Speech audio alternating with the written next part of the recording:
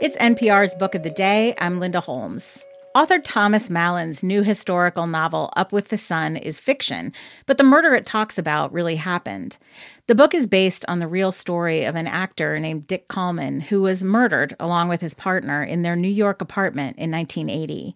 He had never been hugely famous, but he worked, and in his personal life, he was, Mallon tells NPR's Scott Simon, sort of half in and half out, like a lot of artists at the time. Mallon says that despite some ugly behavior he portrays in the book, he wanted to show empathy for Kallman. Because, like every character in every book, a real historical figure asks a writer for some understanding. This message comes from NPR sponsor Noom. Noom's first ever cookbook, The Noom Kitchen, helps you build new habits for a healthier lifestyle. Check out The Noom Kitchen for 100 healthy and delicious recipes to promote better living. Available to buy now wherever books are sold.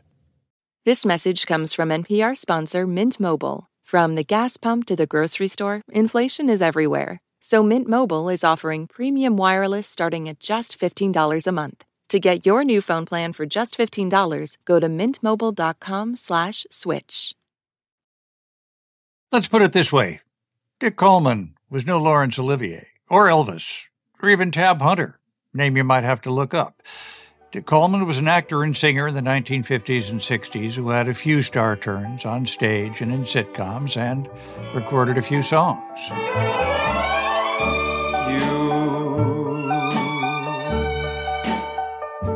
You were born to be loved.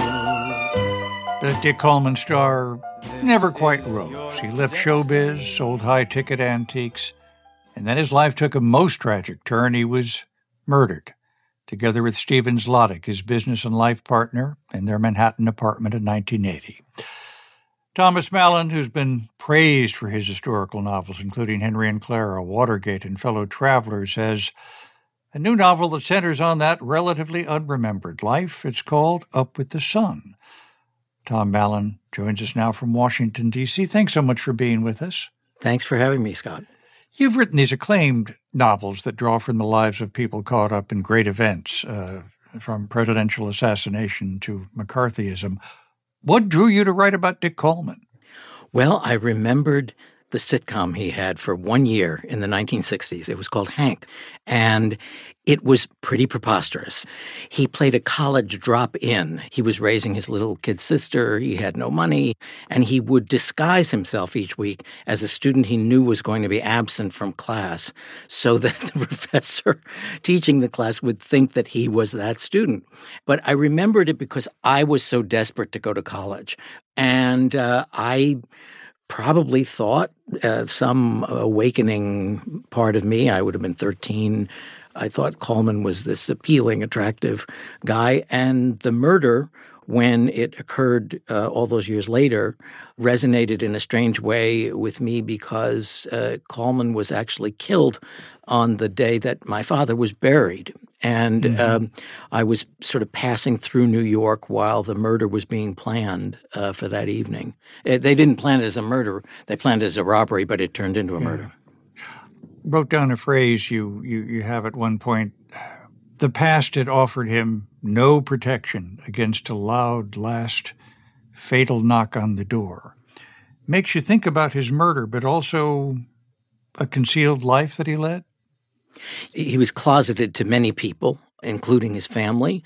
But in that era of the late 70s, very early 80s, he was rather flamboyant. You know, he would show up at Broadway openings in his full-length fur coat. And in that sense, he was like many people of that time. He was sort of half in, half out. Narrator for much of the book is a fictional character, Matt Leonetto, a pianist. And how does he come to play a role in telling Dick Kallman's story? Matt is Kallman's complete opposite. Kallman was brassy, pushy, difficult, alienated all kinds of people. And Matt is this sweet-natured, shy fellow who meets Kallman when he's the pianist for 17, a musical adaptation of Booth Tarkington's novel that Kallman was in 1951. And Matt is probably sick with HIV and AIDS, which is beginning its ravaging of New York. And there's a kind of yin-yang quality to to it. Matt is trying to understand this man he's known for so long, who was so difficult and whose way of life, just in terms of brashness, was so different from his own. Very upsetting scene where you have Dick Kallman playing the lead in the touring company of How to Succeed in Business Without Really Trying. Diane Cannon, as in real life, was in the production. She obviously became very well known. And Dick Kallman does something terrible to her. He smashes her finger. And I don't know exactly how it happened, but it was a story that was first told to me quite a number of years ago by Robert Osborne of TCM fame, who was also part of Lucille Ball's Desilu workshop with Kallman in the late 50s. And this was the period just before Diane Cannon married Cary Grant, and there was talk that Cary Grant wanted Kallman to be killed over this. Over smashing her finger. Over smashing the finger. And much of this is fictionalized, but there's a basis for it in reality. And it says something that when I first heard that story about Dick Kallman, I didn't really have trouble believing it. One quickly hears enough stories about a kind of nastiness and fraudulence to him. And yet, like any character in fiction, writing novels is always an exercise in empathy. You have to try to understand them. You have to get into their heads. You have to see things literally from their point of view. I want to read something very carefully with you that I've heard over the years from show business figures who happen to be gay, particularly of a generation where this wasn't the way many of them lived openly. I've had more than one say to me, well, we're used to acting. That's why we're in show business. Mm-hmm.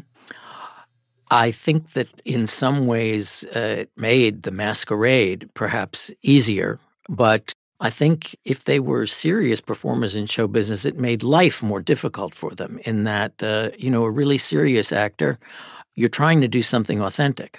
And if you know that you're going against authenticity in your own behavior, it's got to sap something from you. It's got to take something out of you. Tom, you are suddenly the advocate for a marginal show business figure. Maybe not the advocate, maybe the press agent. But yes, I'm sort of trying to, put him a bit into the limelight after all of these years. I don't know what he would think of that.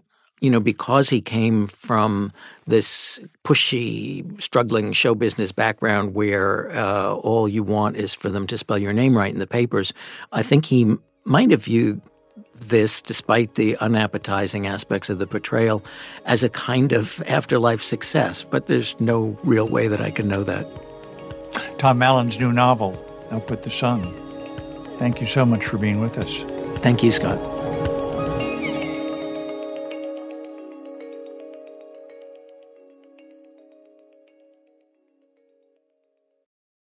This message comes from NPR sponsor Acorn TV. Stream stories from around the world, from sinister suspense to charming comedies and clever crime dramas like My Life is Murder, starring Lucy Lawless. Visit acorn.tv for a 30-day free trial with promo code NPR.